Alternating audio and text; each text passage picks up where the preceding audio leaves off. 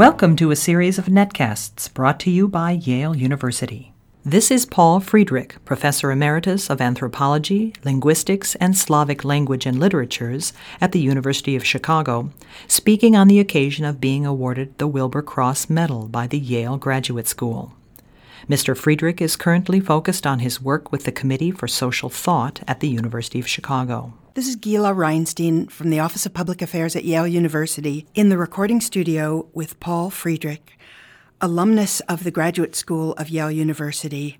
Professor Friedrich is Professor Emeritus of Anthropology, Linguistics, and Slavic Languages and Literatures at the University of Chicago. He's returned to Yale on the occasion of being awarded a Wilbur Cross Medal, which is the highest honor the Graduate School gives to its alumni. Thanks a lot for the invitation and for the chance to speak. Let me start by a minor addition to what my colleague here just said, and that is that I'm also in the Committee on Social Thought. That's where I'm most active at the University of Chicago. Otherwise, I was asked to divide my time between reminiscences and the kind of work I've been doing in the last half century. Actually, it's more than half a century. But with one reminiscence is that when I got here, I was put in the Quinnipiac Club, which is so posh. My room is so posh that it was almost embarrassing.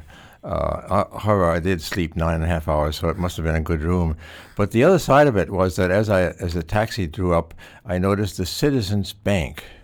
And that brought back a very vivid memory of being here 56 years ago, I think, and being very poor, a graduate student, and going there and persuading them to lend me $400, which they did.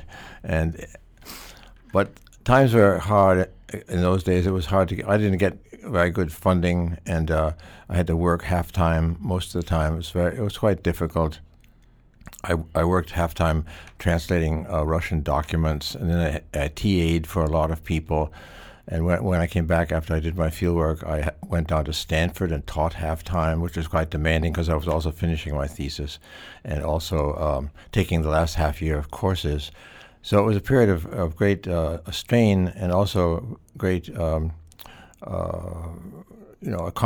accomplishing something.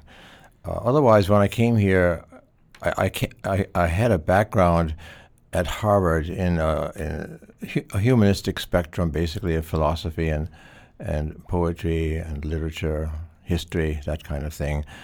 And I didn't really know much about anthropology, to be quite frank. I had sort of indirect anthropology by a peculiar route, because I was not only majoring in Russian, but I was living with a Russian family.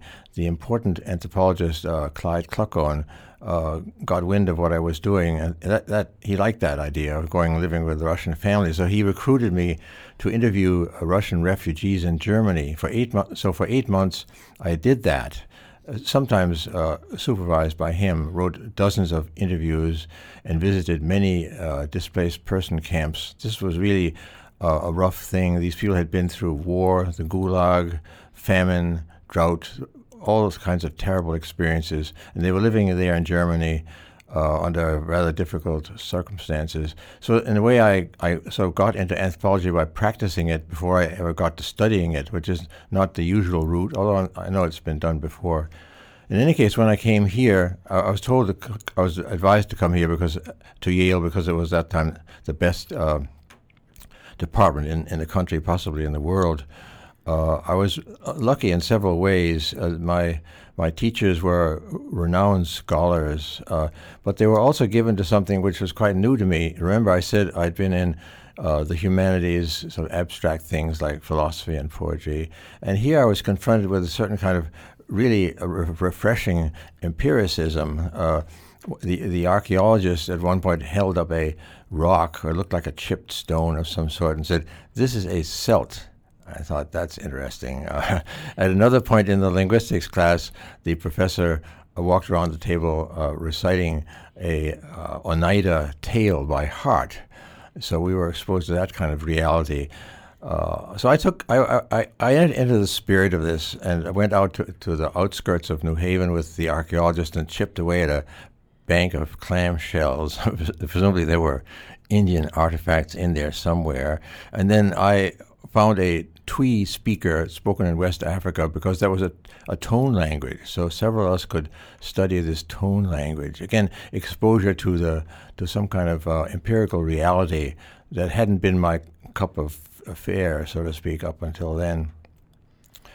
However, I was very grateful. I went from that empirical experience. Well, I shouldn't say just empirical, because these people presented all the theory of the day in great richness. Especially the man I TA'd for, Ralph Linton, had been one of the architects of the personality approach, and he, together with Edward Sapir and Hallwell, had basically forged the elements of the personality approach in anthropology. So it was very edifying to be his teaching assistant. Although, as I told you, I hadn't had any anthropology, so I was teaching Linton without ever having studied what he was teaching, which presented problems, mainly of brushing up on the subject or learning it in the hours before the class. From there, I went to, I've had a rather diverse career in anthropology. I went down to Mexico. It was hard to get funding in those days. So at one point, I was going to go and study the high construction workers in the Mohawk high construction workers in Brooklyn. And that would have been a mistake, because my eardrum was damaged in a boxing match, and my balance isn't all that good, And then I was going to go to study the Turkmens in northern Afghanistan, which again is not advisable if you don't know the languages very well. It's quite a dangerous area, as we've been hearing recently, in recent years. And then I was going to study the miners in Mexico. And Clyde Clucklin in his lecture had said, if you're an anthropologist, you go down deep, you stay down long, and you come up dirty, which is pretty good advice. But I don't think any anthropologist up to now has gone down deep and stayed down long and come up dirty from the depths of a Mexican mine outside Monterey. So again, it's lucky that didn't work out, although it was interesting trying to get that position. So I fetched up in a Mexican Indian village in southwestern Mexico, which had the highest homicide rate in the state. But it was very interesting.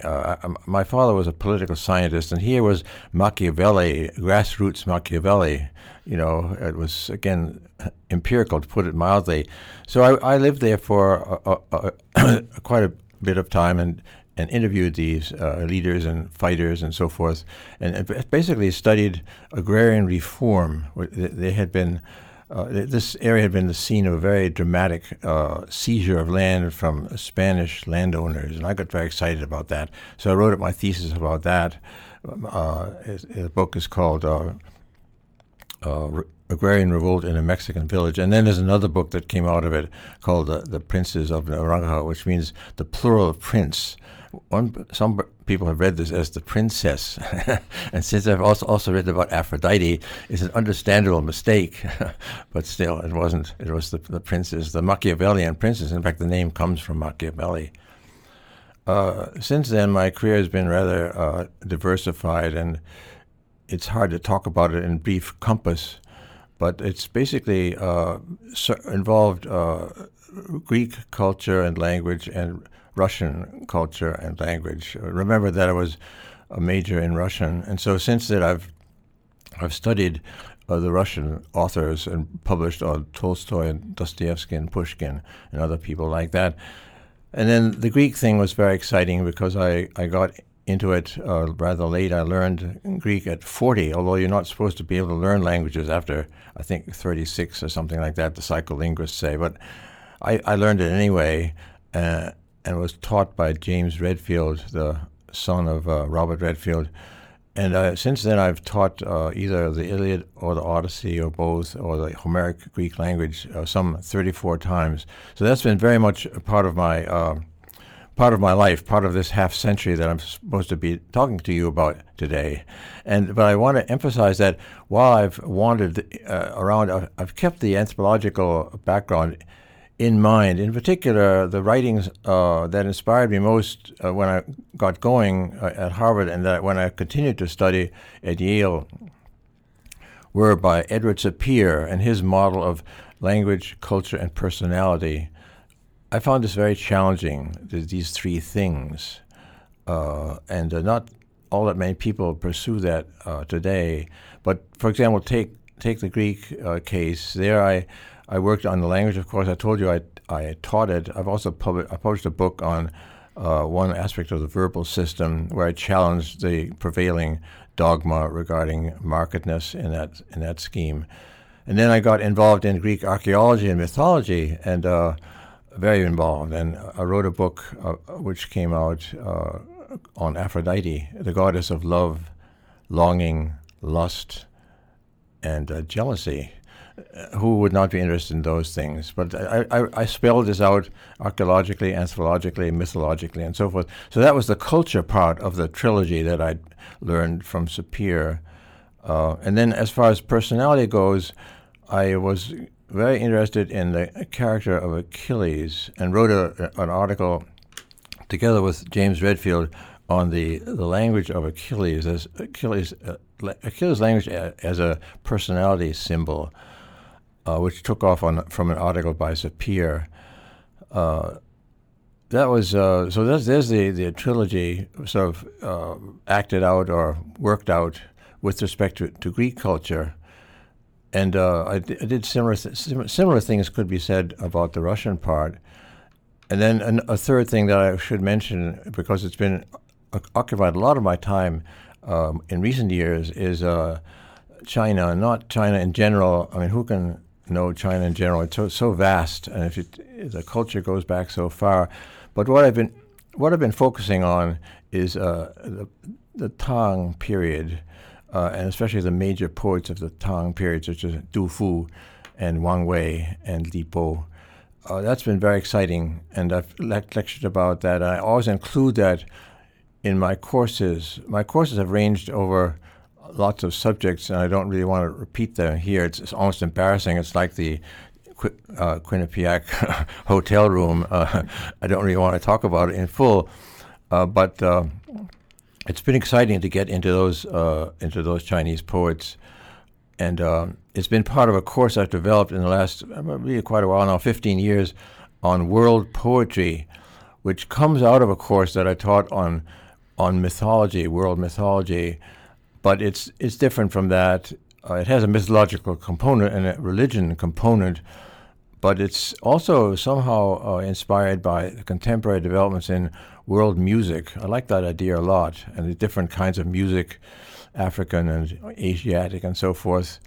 So this course has been quite successful. I've been teaching at Chicago now for a number of years, and in that, as I was saying before, in that course, the Chinese poets, the great Chinese poets of the Tang period, figure saliently. One thing that I like about them, and one thing that makes them worth including in such a course, is their religions, because here you have Taoism, especially Taoist magic, and Confucianism, of course, and several kinds of Buddhism. And so in a way, I tell my students, you think you're taking world poetry, but actually you're taking comparative literature by someone that has never studied comparative literature. He just sort of walked into it and found it very exciting, and so began to teach it. So that you're sort of getting two things at the same time, and that's made the Chinese poets and the religion of the Chinese poets a continuing excitement for me. You have a book that's currently in the process of being published, The Gita Within Walden. Could you tell us something about that, please? Yeah, I'd be glad to. That book is coming out with the SUNY Press of New York, and that again involves some peculiar biographical fact. I lived in Concord, Massachusetts, went to high school there, and walked around Lake Walden innumerable times with my father and with friends, and became very conversant, not just with Walden, but with the other works of Thoreau in my adolescence. And in a way, many basic steps I made in my life have been modeled on what Thoreau said in that book. I think it's a great book. It's one of the great American books, and it's also a book that's terribly important to many people in many other cultures, such as India. In any case, there was this Walden Thoreau component in my life, and that I won't bother to illustrate all the ways that I tried to my life was modeled by that. But then later on, when I was at Chicago and teaching in the Committee on Social Thought, students kept urging me to teach Walden. They also urged me to teach Moby Dick, which has a personal component. But I surrendered to that, and about 7 or 8 years ago, I began offering a course called on Thoreau and his Walden. That went quite well. I gave a lot of papers on that, and I have a lot of papers in press on that. But as I as I got into Walden, I realized more and more how important Indian thought had been to him. And so that hooked me back to an earlier part of my life, which I haven't mentioned up to now, and that is that I went to India for a year and studied the Malayalam language in southwestern India. While I was doing that, I became interested in Indian thought, and especially the Bhagavad Gita. Now, that was terribly important to Thoreau. In fact, he took the Bhagavad Gita out with him out to Lake Walden and read it during those 2 years that he was living there. He wasn't living there alone. He used to go in once a week to eat pies at his mother's house, but still, he was back and forth. He was at Lake Walden a lot of the time, and he was reading the Gita in particular, but also other works of Indian culture. So he became quite renowned as an expert in Indian culture. So I began looking at the Gita more carefully. Now, one thing I haven't mentioned is that I studied Sanskrit back at Harvard for 3/4 of a very intensive year.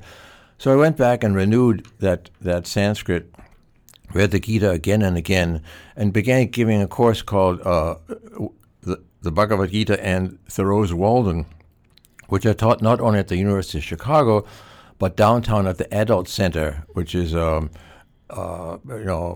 doctors, lawyers, merchants, maybe a thief once in a while, people of diverse backgrounds, but head nurses are particularly stand out in my mind as particularly talented students. So I've been teaching there for quite a while, and frankly, like many of the professors at the University of Chicago, I'd rather teach those motivated professionals down there in the middle of the loop than the students at the University of Chicago. Not to say that they aren't wonderful too, but I was teaching these two subjects tandem, so to speak. That is the connections between them and the ways in which Thoreau drew on the Gita. He said at one point that to read the Gita is like seeing the first light of dawn, which I like since I'm an early riser. The first lights of dawn are very important to me, and that made sense. So that kept going, and I kept writing on it and worked out this. It was very difficult, but I did work out this book, which is now being in press, as I said. That's an important. In a way, that sort of brackets my life because the Thoreau and Walden, that whole scene, Concord, Massachusetts, is where a lot of my thinking began in my teens, and then at an age that I hesitate to specify. My colleague here hasn't mentioned that, but let's say more than half a century later, I come circling back to Walden and Thoreau, and it's been a good thing to circle back to. Well, thank you very much. The Wilbur Cross Medal is the highest honor the graduate school bestows on its alumni. For more on the Wilbur Cross Medal, please visit aya.yale.edu. This was recorded on October 9, 2007.